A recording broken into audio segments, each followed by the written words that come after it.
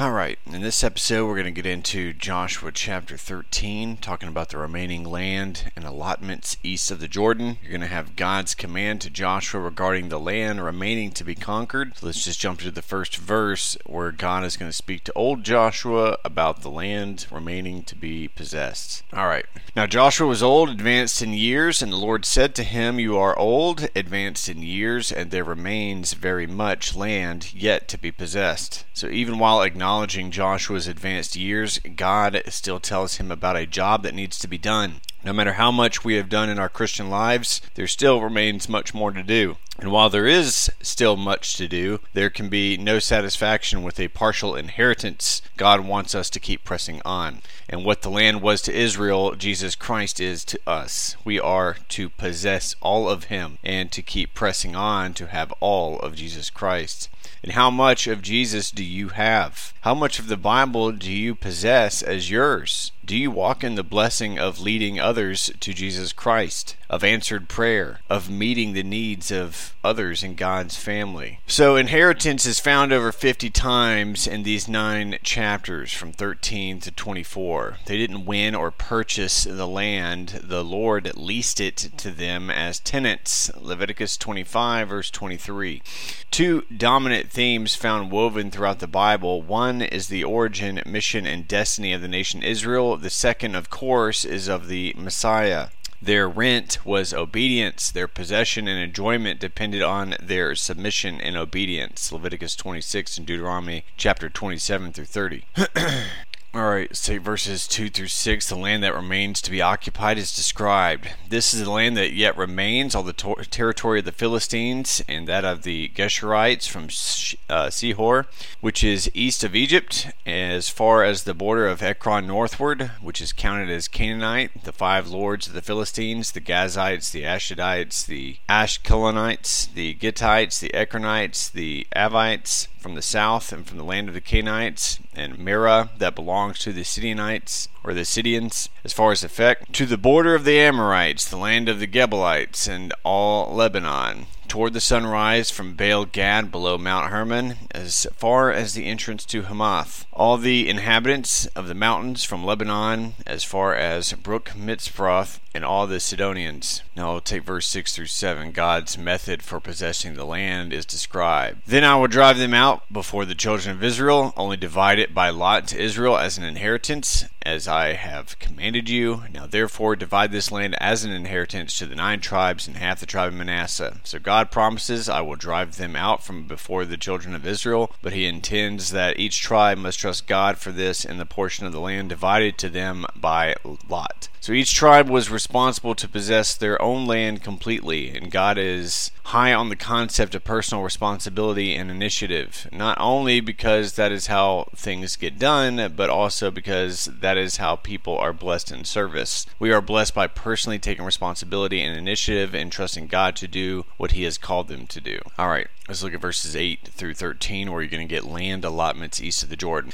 With the other half tribe, the Reubenites and the Gadites received their inheritance, which Moses had given them beyond the Jordan eastward, as Moses, the servant of the Lord, had given them, from Aroer, which is on the bank of the river Arnon, and the town that is in the midst of the ravine, and all the plain of Medeba, as far as Dibon, and all the cities of the Sihon kings of the Amorites, who reigned in Heshbon, as far as the border of the children of Ammon, Gilead, and the border of the Geshurites and the Machalites, all Mount Hermon, and all Bashan as far as Salcah, all the kingdom of Og in Bashan, who reigned in Ashtaroth and Edrei, who remained of the remnant of the giants. For Moses had defeated and cast out these. Nevertheless, the children of Israel did not drive out the Geshurites or the Machathites, but the Geshurites and the Machathites dwell among the Israelites until this day. So this passage describes the portion of land divided among Reuben, Gad, and half the tribe of Manasseh, and it was the land of King Sihon of the Amorites and King Og of Bashan. Only 2 tribes of peoples were not replaced by the Jewish tribes settling on the east side of the Jordan, the Geshurites and the Machathites. So David later marries a princess from Geshur, and his son Absalom was born of her in 2 Samuel chapter 3, verse 3. Absalom returned to Geshur and used it as a place to plot against his father David. 2 Samuel chapter 13, verses 37 and 38, chapter 14, verse 23, and chapter 14, verse 32. The Maccathites may have come from the Maccah mentioned in Genesis 22, verse 24, who was a nephew of Abraham. Later, when Sheba rebelled against David, he fled and may have taken refuge in one of the cities of the Maccathites. 2 Samuel chapter 20, verses 14 and 15. Alright,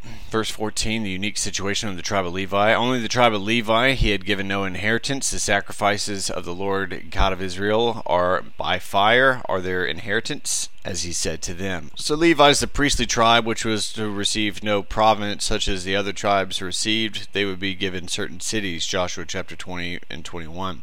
So instead, these Levites had their inheritance, the offerings that Israel would bring to the Lord. These were their financial This was their financial security in Israel. All right, verses 13 to 23, you're going to get the portion of Reuben's land. And Moses had given to the tribe of the children of Reuben an inheritance according to their families. Their territory is from Aroer, which is on the bank of river Arnon, and the city that is in the midst of the ravine, on the plain by Medeba, Heshbon, and all the cities that are in the plain, Dibon, Bamoth, Baal, Beth-Balmeon, Jahaza, Kedemoth, Mephath, Kirjathim, Sibmah, Zareth, Shar on the mountain of the valley, Beth Peor, the slopes of Pisgah, and Beth Jezimoth, all the cities of the plain, all the kingdom of Sihon, king of the Amorites, who reigned in Heshbon, whom Moses had struck with the princes of the Midian, Evi, Rechem, Zur, Hur, and Reba, who were the princes of Sihon dwelling in the country. The children of Israel also killed with the sword Balaam the son of Beor, the soothsayer, among those who were killed by them.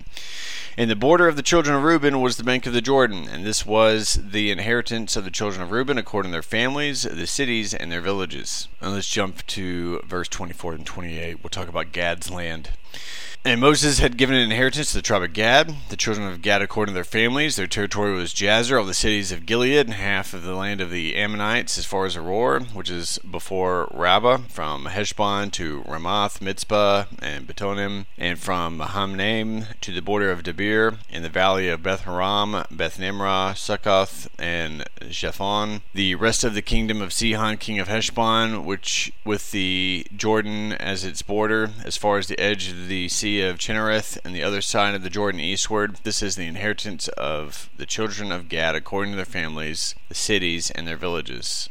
Right, so their choice might have been good for their cattle, but it created serious problems for their children, right? We're talking about the 2.5 tribes east of the Jordan. These tribes became a buffer zone between Israel, Moab, Ammon, Etal. These liabilities led to their eventual downfall. 1 Chronicles chapter 5, verses 25 and 26. The lesson is, don't become a borderline believer. Enter into the inheritance God appoints for you and rejoice in it. Psalm 47, verse 4, Ephesians and Hebrews chapter 3 through 5. Balaam was Gentile, yet prophet, Numbers 22 through 24. He was the son of, looking back real quick here in verse 22, the son of Beor of Pethor, Mesopotamia, and Deuteronomy 23 verse 4. He was a soothsayer in Joshua chapter 13 verse 22, a prophet, Numbers 24, and 2 Peter chapter 2 verses 14 and 16. Counsel led to the occasion of the corruption of Israel with the Midianites in Numbers 31 verse 8 and 16, and Revelation chapter 2 verses 14 and 15. The way of Balaam mentioned in 2 Peter chapter 2 verse 15. The error of Balaam is mentioned in Jude 11. The doctrine of Balaam is referred to in Revelation chapter 2 verse 14. He dies with the Moabites and the Midianites in Numbers 22 verse 7 and Numbers 31 verse 8, right? You cannot serve both God and mammon, right? Can't do both. Got to pick one. God is a jealous God. Jealous for us. So, let's talk about Levi real quick, looking back before I get too far ahead. Levi does not inherit land as the other tribes. Their inheritance was the God of Israel. They were given 48 cities in chapter 13 verses 4 and 33, in chapter 14 verses 3 through 4, and chapter 18 verse 7. That is detailed in chapter 21 verses 1 through 42. They are prophesied to be scattered in Genesis 49 verses 5 through 7 and Genesis 34, along with Simeon, who eventually was commingled with Judah. The list of cities do not match, and scholars will attribute some name changes or reassignments to these discrepancies. So Judah received their allocation in chapter 14, verses 6 through chapter 15, verse 63. This included Caleb, one of the two faithful spies. Caleb, now 85 years old, didn't look for easy tasks.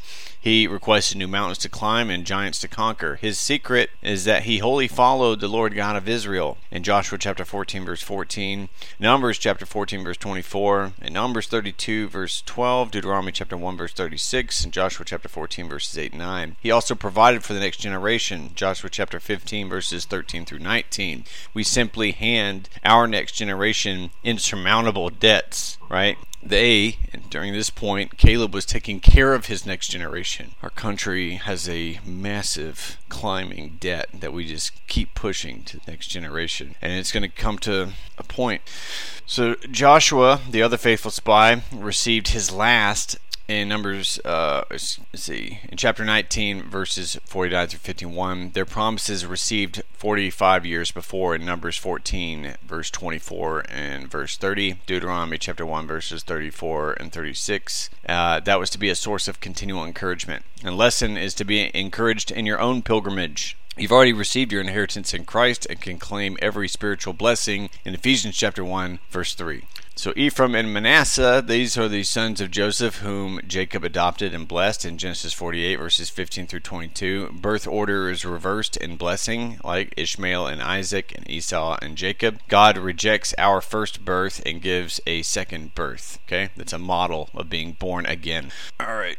Let's look at verses 29 through 32, the portion of the tribe of Manasseh's land. Moses had given an inheritance to half the tribe of Manasseh, and it was half the tribe of the children of Manasseh according to their families. Their territory was from Manaim, all Bashan, and the kingdom of Og of Bashan, and the towns of Jer, which are in Bashan, 60 cities, half of Gilead, Asheroth, and Edrei, cities of the kingdom of Og in Bashan, who were for the children of Machir, the son of Manasseh, for half the children of Machir according to their families. And these are the areas which Moses had distributed as an inheritance on the plains of Moab on the other side of the Jordan by Jericho eastward. What do you do with this information? It gives us a historical allotment of the land that was allocated to them, so we can take it and have written documents. It's the same thing with the genealogy, so that we have a record and there's no confusion and other stories and false worship can come out of that. So more on the immediate inheritance of the Levites in verse 33. But to the tribe of Levi, Moses gave no inheritance. The Lord God of Israel was their inheritance, as he said to them. So in Joshua chapter 13, verse 14, we are told that the Levites had no land for an inheritance, but instead had the sacrifices Israel brought to God. They also received a greater inheritance than that, God himself. In this sense, if there is any tribe that Christians are spiritually connected to, it is the tribe of Levi. We are called priests in 1 Peter chapter 2, verse 5.